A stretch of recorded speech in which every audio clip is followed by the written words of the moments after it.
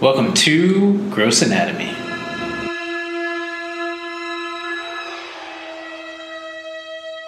So, are we live?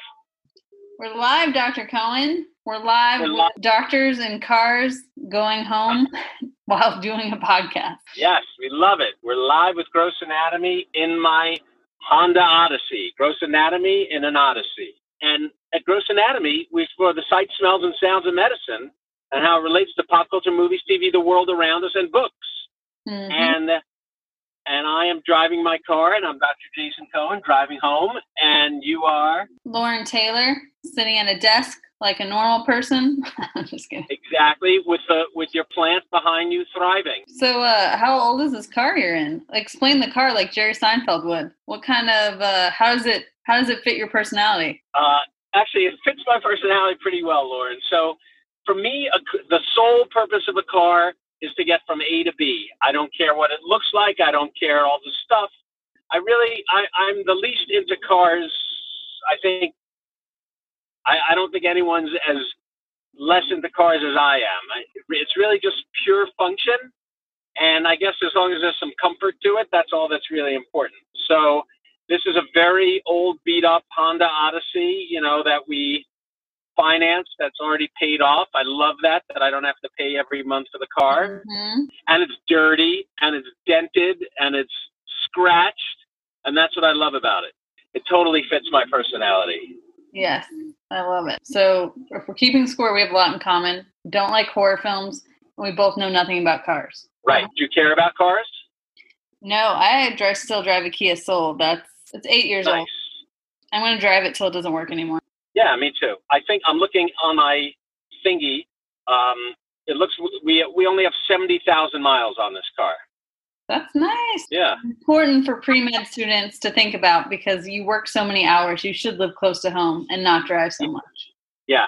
Actually, it's funny. I was telling my daughter was in the car with me, my middle daughter, who's 16, who can drive but doesn't want to yet. So she hasn't.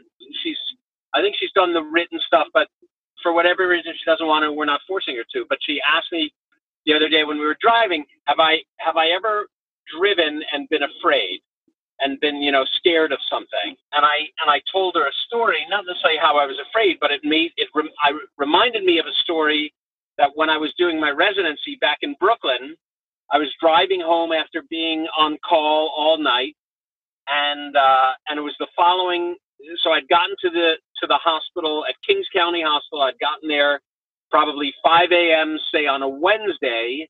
I was up all night Wednesday night, and I'm finally driving home Thursday evening to go home and sleep for a few hours before I had to be back there at 5 a.m.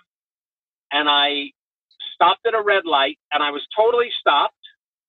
And the next thing I know, there's someone knocking on my window. Ooh. And I rolled down the window, and it was the person in the car in front of me asking me why I just rolled in and hit his car. Oh. And I didn't even know. I totally fell asleep at the red light. I'm very lucky that there was a car ahead of me that I just kind of rolled into a little bit as opposed to no car, because then I may have driven through an intersection. Oh, God.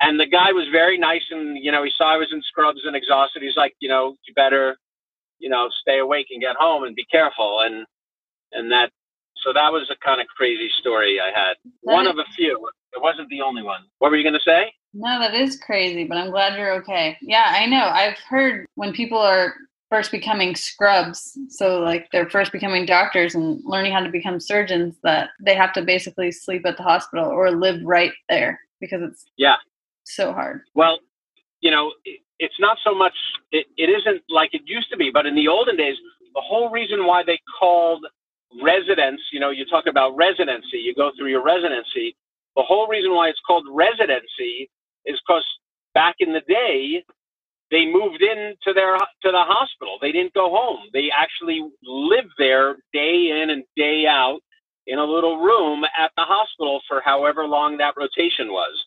And that's why they were called that. That makes perfect sense. Yes. Yeah. So it's not really that much, as much like that anymore, but you still have on call at night, but these days actually they even have things called night float, where there's a separate team that comes in, not on every service, but on some of the services, in some hospitals, it's just a separate, you're just the daytime people, and then there are separate nighttime people that come in, so that you're not actually a true resident anymore. Right. So what are we doing today? Well, I thought that we would talk, everything's been politics and so divided. I thought we'd talk about something fun, like politics. Animals. What are you talking about, politics? I know. Everyone's so sad and drained from the political climate, which we do not talk about on the show, so you don't need to be afraid of that. Exactly. It's too exhausting for us. So what I thought we'd talk about today is October is Adopt a Shelter Dog Month. And I wanted to talk about fun things. Like you had mentioned you wanted to do an animal podcast. And not only is it Adopt a Shelter Dog Month, like your wife, she works with fostering dogs, which is awesome. But also David Attenborough, you know who he is? He's the famous guy that does all the animal films. He's got a new documentary coming out on Netflix on October 4th. Wait, who's Richard Attenborough? Are they related? Yes, and that's his brother. He's a famous actor, and you would know him from Jurassic Park. Jurassic Park, exactly. And David Attenborough, he's 94, and he just made a Guinness Book of World Records for the most Instagram followers, for 1 million Instagram followers in less than 5 hours. He beat Jennifer Aniston's record. Right. I heard that on the radio. People are pretty excited about him and his Netflix animal documentary. Or I think it's about the planet. What is it? What is the Netflix thing? About global warming? Is that what it is? It's called A Life on Our Planet, and it's Netflix, October 4th. In the documentary, he recalls the natural wonders he's documented over his career. But then it gets into the destruction he's witnessed at the hands of humans and what can be done to repair the damage. So, cool. I guess it's interesting. Serious are you excited to watch it? I am. I like his documentaries. It does make me feel more peaceful. So what are we saying about pets? Well, so pets can improve your health. There's a lot of people making picnic tables for squirrels and stuff, and you think maybe it's just because they're bored, but actually it could be because it improves their health. They're saying there's a new study that 30 minutes of watching pet videos can actually reduce your stress and help your blood pressure. So when you think you're wasting time, you may be actually helping yourself by just watching that koala video for a minute, just giving yourself kind of peace of mind. Interesting. But then having a dog or having a pet is obviously, they say, is good for your health too. As for social support, healthier heart because you're working out, decreased feeling of loneliness, and that kind of stuff. No, it's true. One of my old partners used to tell patients, who needed to be active. He's like, get a dog. That's how he yelled at his patients. He'd be like, go get a dog so you can walk it every day. That was his thing. But it's true. If you have a dog, you're responsible for it. It also helps just because you're responsible for another being. So it kind of helps take the pressure off of you. And there's something to taking care of someone or something that is good for people, I think. Mm-hmm. I also read, but it's not the case with me or my brother. It says pet owners have better immune system. But studies show that children who grow up in households with dogs have a lower risk for developing autoimmune illnesses like asthma and allergies. Yeah, which is true. Did you grow up with dogs? So we did, and me and my brother both have terrible allergies, so I don't know. I guess we didn't get that benefit. Interesting. And I didn't grow up with dogs, and I have allergies to animals. We have a lot in common. I don't know if we've ever discussed it. I grew up in New York in an apartment, and I hated pets. Hated cats, hated dogs, hated them. I take that back. I hated domesticated animals. Loved animals. Am a big animal fan, big nature fan, loved animals. But was always why do you keep a wild animal in an apartment? It always, to me, it bothered me and annoyed me. Why is there this animal in a city? It really annoyed me. We had fish and we had amphibians. We had frogs and lizards and things, but amphibian lizards. Mm-hmm. But I really hated domesticated animals. And then sure enough, I met my wife who, basically didn't grow up on a farm, but for all purposes she did because they had every animal imaginable as pets. from pigs to opossums to horses, you know. So sure enough, when I met my wife, they only had one cat and one dog, and I was allergic. So anytime I'd be at her house, I used to have to take like an Allegra or something. And and sure enough, you know, when we got married, somehow the cat knew I was allergic and would always wind up on my head at night. I mean, it literally slept on my pillow on my head at night. And oddly, interestingly, I kind of built up a tolerance a little bit to animals. Like, you know, so I'm definitely not as allergic as I used to be. Certainly, like if I go to like a cat rescue place with a ton of cats, I start feeling yucky. Or if I touch my eyes, or a dog licks me and I'm not careful, I sometimes will break out in hives or my eyes will get crazy itchy. But for the most part, I've really built up a tolerance, which is pretty amazing, I think. That is amazing. Yeah, I don't know. We'll find out when I get a dog eventually, which I have to talk to your wife about, maybe fostering one or rescuing one. And you know, and then, you know, so I went from 0 dogs and 0 cats to at one point 4 dogs and 2 cats. So and fish, and now we actually just got 2 lizards. Well, I'll have to take a picture of the lizards and we'll post the lizards. Okay. My daughter got 2 bearded dragons. Well, maybe we can do a whole spread of all your animals and figure out which one would be the best on a TV show. Yeah. And why? And the reason why we got 2 bearded dragons is first we got 1, and then we realized, you know what? We should get a second one so the first one isn't lonely. Oh my God. So we have 2 bearded dragons now. So what are the top TV pets? Like, if you can think of, can you name what are the most famous pets from television? I feel like you're going to nail one. Well, from television or movies? Television. Well, you can do Lassie, obviously. Lassie. Yeah, Lassie's always number 1. Yeah. But I never got into Lassie. Did you? No. But I feel like most people didn't, or that I know, everyone knows Lassie, but I don't know that anyone watched Lassie. It's just right. It's a generational thing, I think. Yeah. Then there was that TV show Alf, but I don't think he was a pet. I think he was like a weird being. Yeah. Alien life form, right? That's what his name stands for. Yeah. Oh, is that it? I didn't even know that. And then my kids, at one point, I think may have watched Dog with a Blog. Oh, I saw that on the list. I had no idea what that was. Yeah, it was a dog with a blog. Trying to think, what other TV pet? There's a cat that made the list. Salem from Sabrina. I don't know if you ever watched Sabrina the Teenage Witch. Sabrina. Yeah. Yeah, the black cat. Yeah, well, not Sabrina, but I watched Bewitched. Bewitched, you know, was her mom. No. That's Sabrina's from the comics. Yeah. Yeah, right. I remember that. I was a comic book fan, so maybe I remember that as a comic book kid.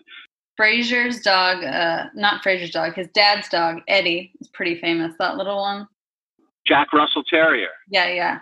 Do you guys have one of those? No. So the first dog the first dog that I experienced when I met my wife was a Jack Russell Terrier named Popcorn.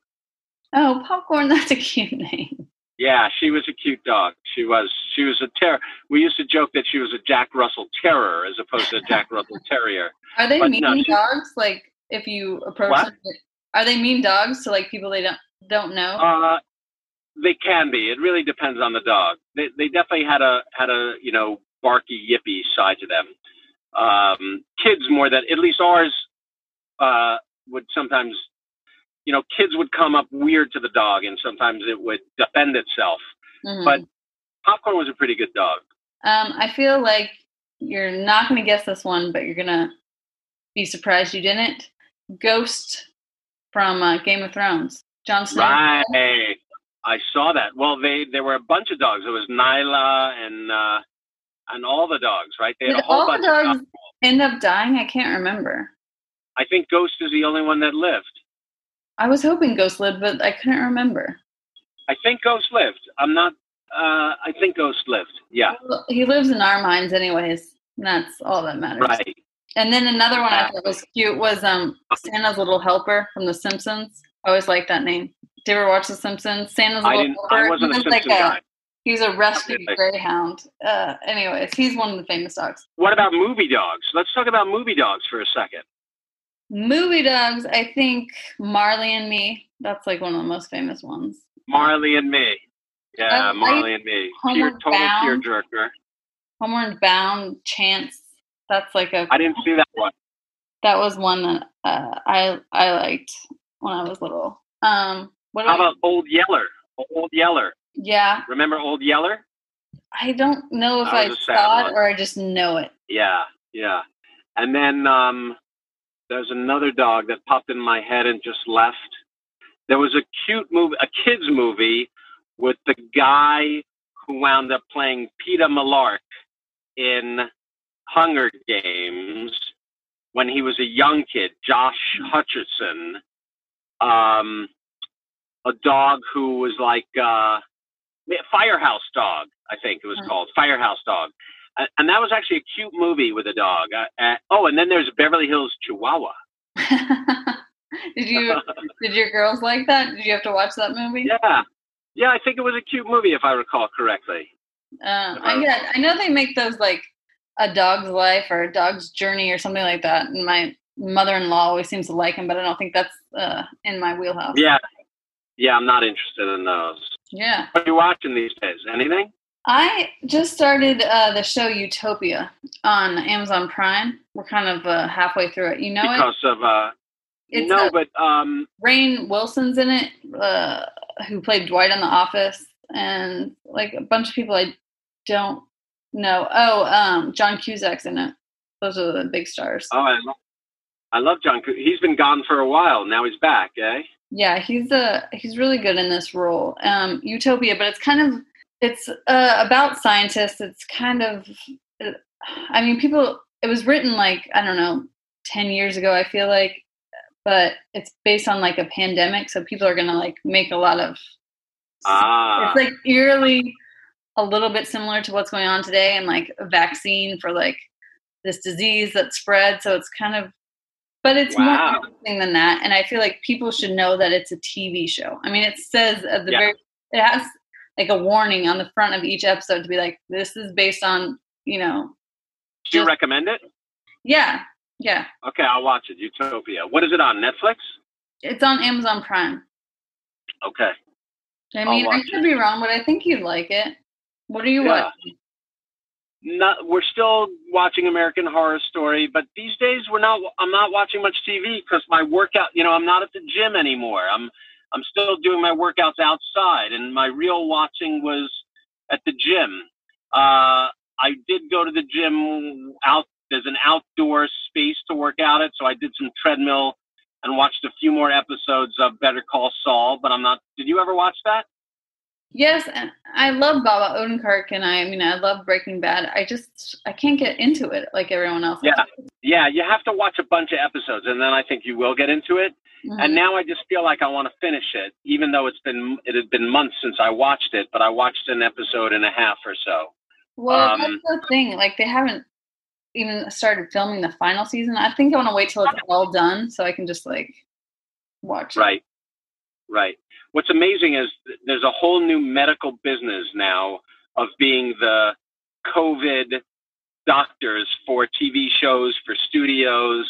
All these entrepreneurs, nurses, and doctors are starting these businesses, and these studios and movies are having a lot of part of their budget to pay for all this stuff. It's pretty interesting the way the world works.